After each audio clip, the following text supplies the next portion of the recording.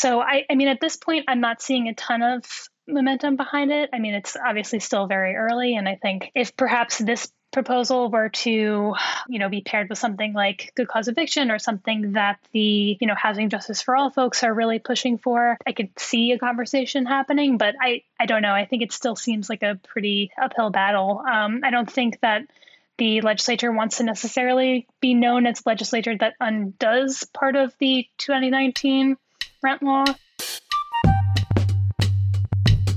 Good morning and welcome to Deconstruct, a podcast by The Real Deal. Susanna, Happy New Year. You too, Bella, and Happy Hanukkah, Christmas, and Kwanzaa, if you celebrate any of those holidays. So where were you for New Year's Eve? I was actually in Sydney, Australia. It's where I'm from. So we rang in 2023 a little earlier than the US. I watched Sydney's fireworks along the harbour. It was unreal and so beautiful. And then I spent New Year's Day at the beach.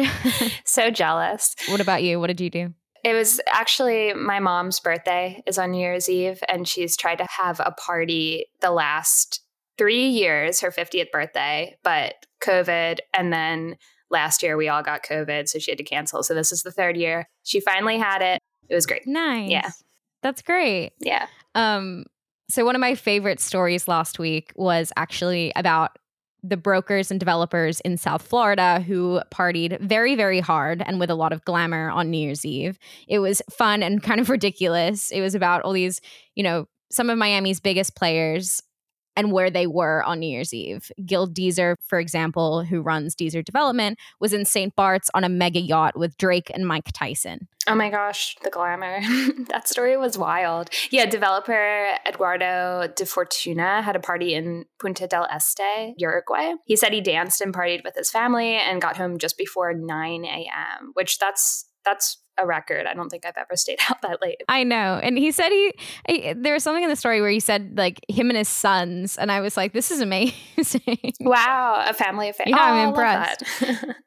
And there was also Moshi Mana, who was in Dubai and was invited by supermodel Naomi Campbell to a party. Yeah, it was just really wild. Every paragraph, it was like, they were like outbeating each other, I guess. Yeah. So it's officially 2023, and that means a brand new term for New York Governor Kathy Hochul and a handful of new state lawmakers and a whole slate of new issues on the table that are set to impact the real estate industry. Yes. So everyone, developers, investors, landlords, and advocates, they're all watching to see what Hochul will pass through this year. I chatted with Catherine Brunzell. She's a reporter who closely covers what's going on in Albany and City Hall to walk us through the top real estate items at the forefront of the governor's mind. But before we get to that, we have a couple weeks worth of news to cover. And I feel like it's actually been quite a busy couple of weeks despite the holidays. Yeah, definitely for me. I did not take off really this holiday season, and I've been working, a good bit.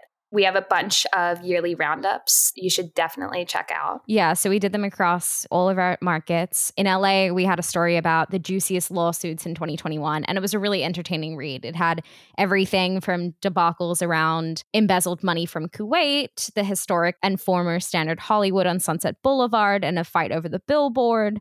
And of course, the one, which is this mega spec development that sold for $126 million last year through a bankruptcy. But that still wasn't enough to cover the debt owed on the property. So there are a ton of lawsuits around that.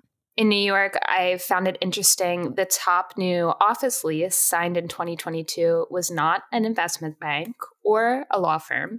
It was the New York City School Construction Authority. The agency took 350,000 square feet at Savannah's One Court Square. That's Queens' tallest office building. Yeah, I agree. That's not the firm or agency that I would have picked to take the top spot. But it is a good example of, how the slowdown in hiring, how tech firms are shrinking space, and how a lot of companies are putting office decisions on hold. But as a caveat, and this is on to more recent news, we did see a massive renewal deal come out of New York this week. News Corporation and Fox, they extended their 1.1 million square foot lease at 1211 Avenue of the Americas through 2042. So that's one company that has decided to stay as is, no expansion, but also no shrinkage. Right. At first reading, it's like, okay, the company is doing nothing, right? It's choosing to stay in the same spot. But that alone is a big decision right now, considering how many firms are struggling with getting people back into the office and making layoffs.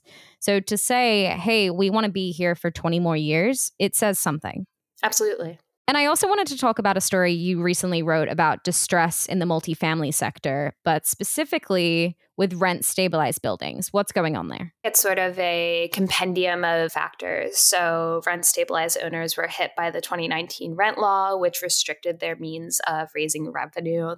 There's very few avenues to hike rents on rent stabilized units. At the same time, interest rates have gone up. So a lot of the loans that are coming due, those owners don't have enough revenue to sort of take care of them. So we're starting to see distress crop up there. Also, the Emergency Rental Assistance Program, also known as ERAP, was supposed to pay back arrears for all of the tenants who had missed rent payments during COVID. It's almost 3 years since the pandemic started, like 3 full years. We're in the third year. But that program has been live since June 2021, and there are over 100,000 applications that have yet to be paid. So those owners are struggling because of that as well.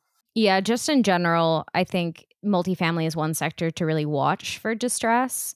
Multifamily was, such a popular investment class with extremely low cap rates for so long and very, very, very high pricing.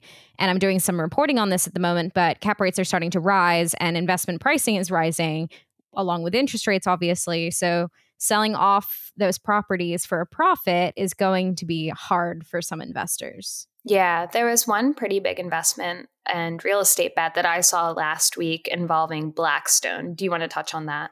Right. So the University of California's investment arm has agreed to put $4 billion into Blackstone's real estate investment trusts, which invests in all commercial asset classes, including multifamily. It was this huge vote of confidence in BREIT, which has worried investors over the last month or two. Yeah, I've been seeing that. So can you go into a little bit more detail about what investors are worried about? Well, so last month, the REIT started restricting investor withdrawals after a number of investors in Asia started requesting to pull out money of the fund amid concerns about the property market in China.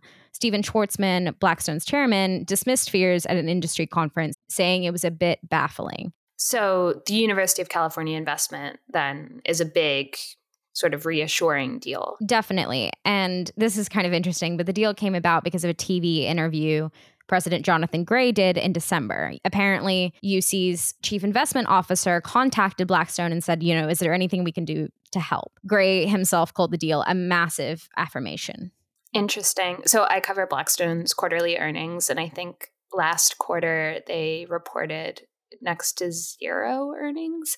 It was like 0.01 cents or something like that, one of the metrics. So I'm curious to see once we hit earnings season how they're doing. Yeah, definitely. Okay, on to the residential side of the business. Compass is once again in the news. The brokerage laying off more employees, but again, it's telling people not to worry. It'll be the last round of cutbacks. It needs to become cash flow positive by mid-2023. Did Compass say how many employees they're laying off? No, but the move will cost the firm between $10 and $12 million. When Compass laid off 450 employees last June, it said that move would cost between 15 and 16 million. So gives us a little bit of a frame of reference. Yeah, definitely. So there's been a ton of news over the past couple weeks, and we obviously can't cover it all in this little 10-minute segment.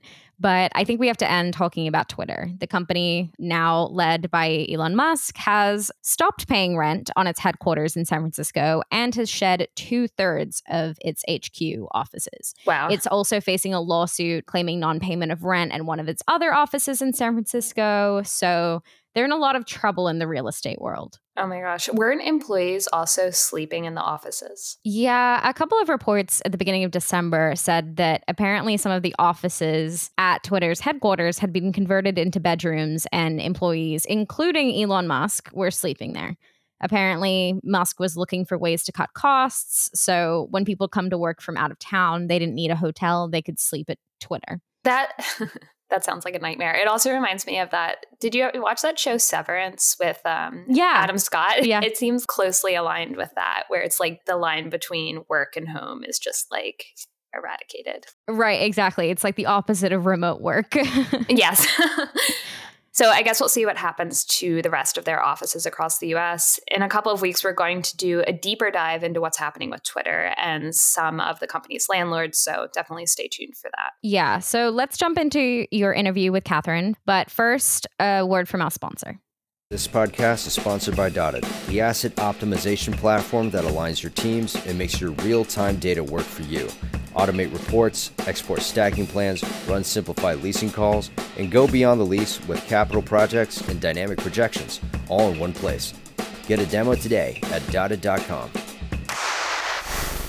So we are recording this just a few days into the new year. It's the 4th of January. And that also marks the start of the legislative session in Albany. Right, Katie? Yes. So lawmakers returned to Albany today to kick off the 2023 legislative session. So we have the next 6 months to look forward to. Okay, great.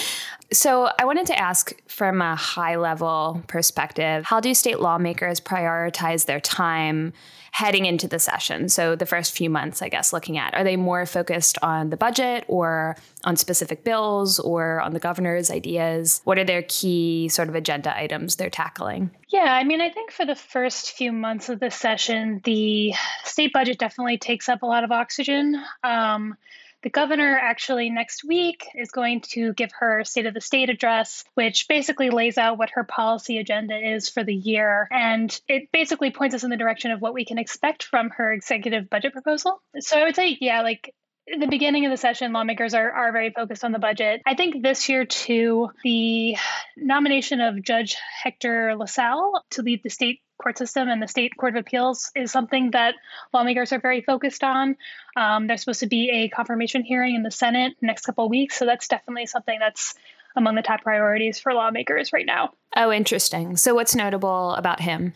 He's like a very controversial pick for Hochul in that she is facing opposition from some Senate Democrats. So it might be a tough road ahead for that appointment. Okay. So this will be Governor Hochul's first elected term in office, and it's the first time New York has elected a woman as governor. So looking at real estate, what problems or initiatives seem to be at the forefront of her mind? So she's already said that affordable housing is going to be a big part of her agenda this year. And I think as part of that, we're going to potentially see a proposal to lift the city's residential floor area ratio cap, which limits the size of residential projects in the city. So by lifting that, potentially the city could, build bigger housing projects. Also, as part of that, there could be a proposal to legalize accessory dwelling units. There could also be a proposal to make it easier for offices to be converted into residential housing. So I think that among the affordable housing priorities, those are probably the top proposals. I know that the governor has said that she supports the replacement of 421A and possibly the replacement of another property tax break, J51. There's some debate over whether or not that's going to happen this year. And then I think sort of outside of those proposals, there's also governors still very much pushing for her redevelopment and expansion of Penn Station and the massive commercial development that's planned as part of that. So a lot of affordable housing. Before we turn to that, let's look at them one by one, looking at Penn Station first. So what are some of the sticking points around that development? Yeah, I mean, I think the fundamental issue with the redevelopment project is that, number one, there's sort of this argument that Madison Square Garden should be relocated to allow for a true sort of overhaul of the station. That is not part of the governor's plan. That's been sort of a point of contention for years, even predating the governor's proposal, but it's still very much part of the conversation right now.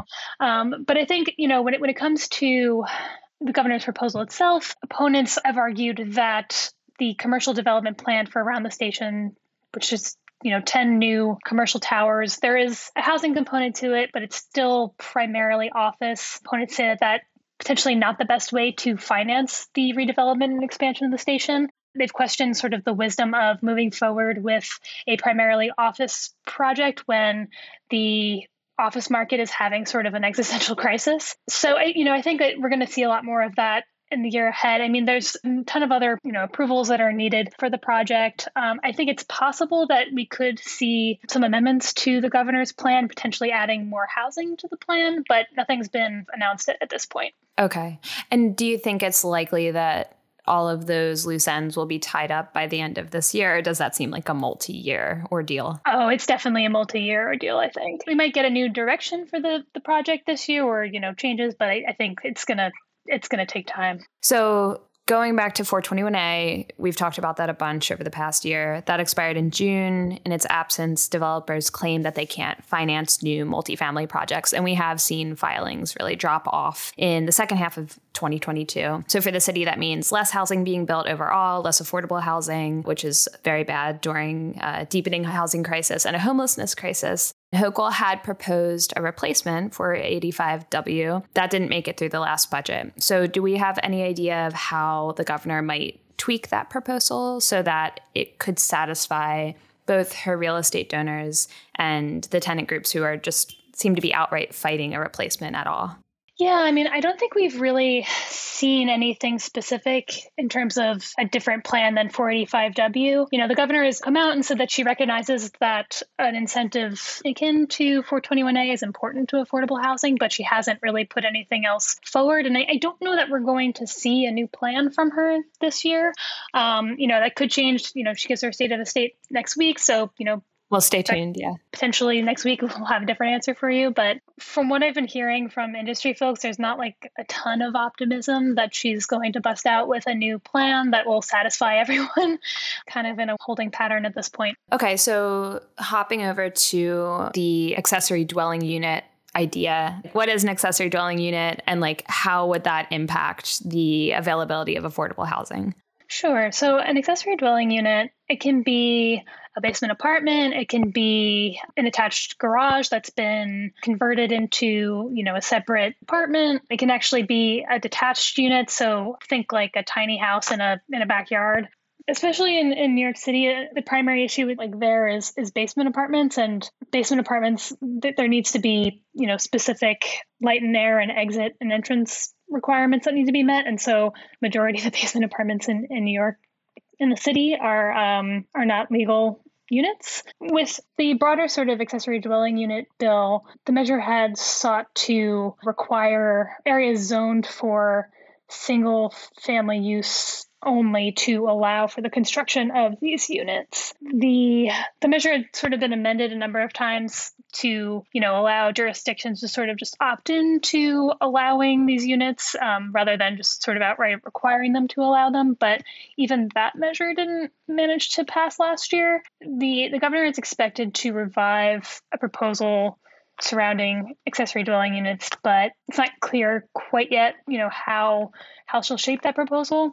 Last year, she had faced the pressures of an election year to fight back against opponents who argue that the proposal robbed jurisdictions of local control over zoning. So we did sort of see her accede to that, but it'll be interesting to see how she approaches the issue this year. Going into the floor to area ratio cap, I was reading your coverage of this from pretty much a year ago, talking about how the tight floor caps are why we have Billionaires Row, because developers who are building for people who have the money to buy these places or rent them out are able to adhere to the restrictions of the city by building these super skinny talls. But that doesn't really help with affordable housing.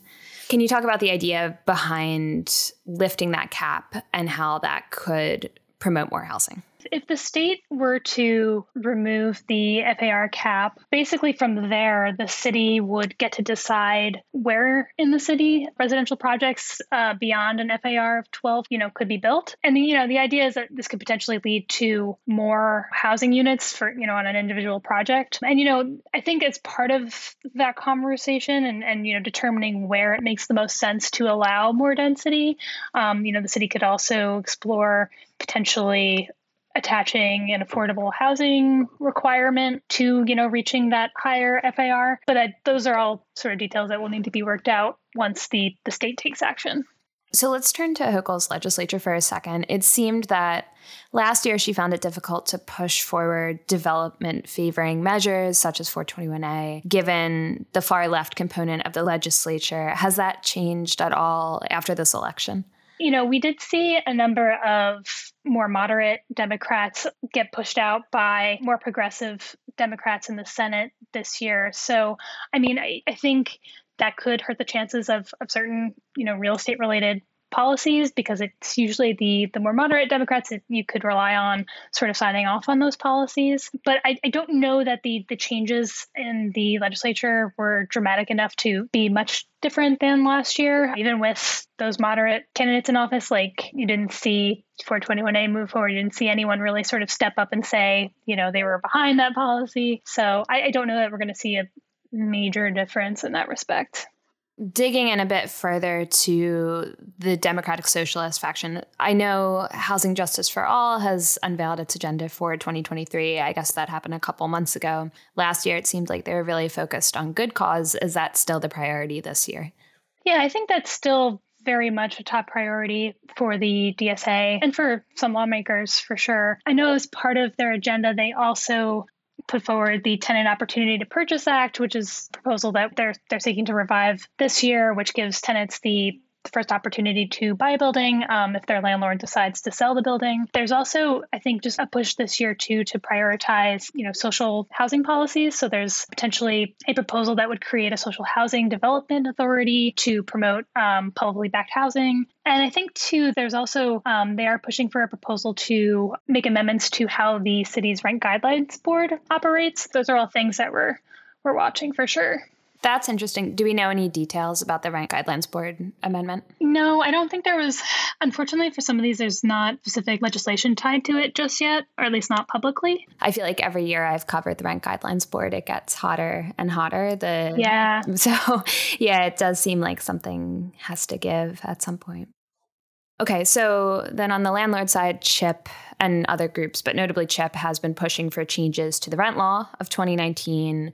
They're arguing that increased regulation has led to the deterioration and disappearance of rent-stabilized units. Basically, landlords can't raise rents enough to cover repairs, and some are taking units off the market as a result. I know CHIP was gunning for a rollback of the law that would let landlords reset rents once a tenant moved out. So does that seem like it has legs this year? So I think at this point, that measure still doesn't have, I don't think that there's a specific bill language just yet for that measure. And I'm not sure that there's a specific lawmaker behind it at this point. At least it hasn't been sort of publicly released. Mm-hmm. And I think in some ways it's going to be tricky to convince lawmakers to want to sign on to a measure that would increase rents for their constituents. I think it's kind of a tough sell. Right. So at this point, I'm not seeing a ton of momentum behind it. It's obviously still very early. And I think if perhaps this proposal were to, be paired with something like good cause eviction or something that the, Housing Justice for All folks are really pushing for, I could see a conversation happening, but I don't know. I think it still seems like a pretty uphill battle. I don't think that the legislature wants to necessarily be known as a legislature that undoes part of the 2019 rent law. So I think that's going to be tough.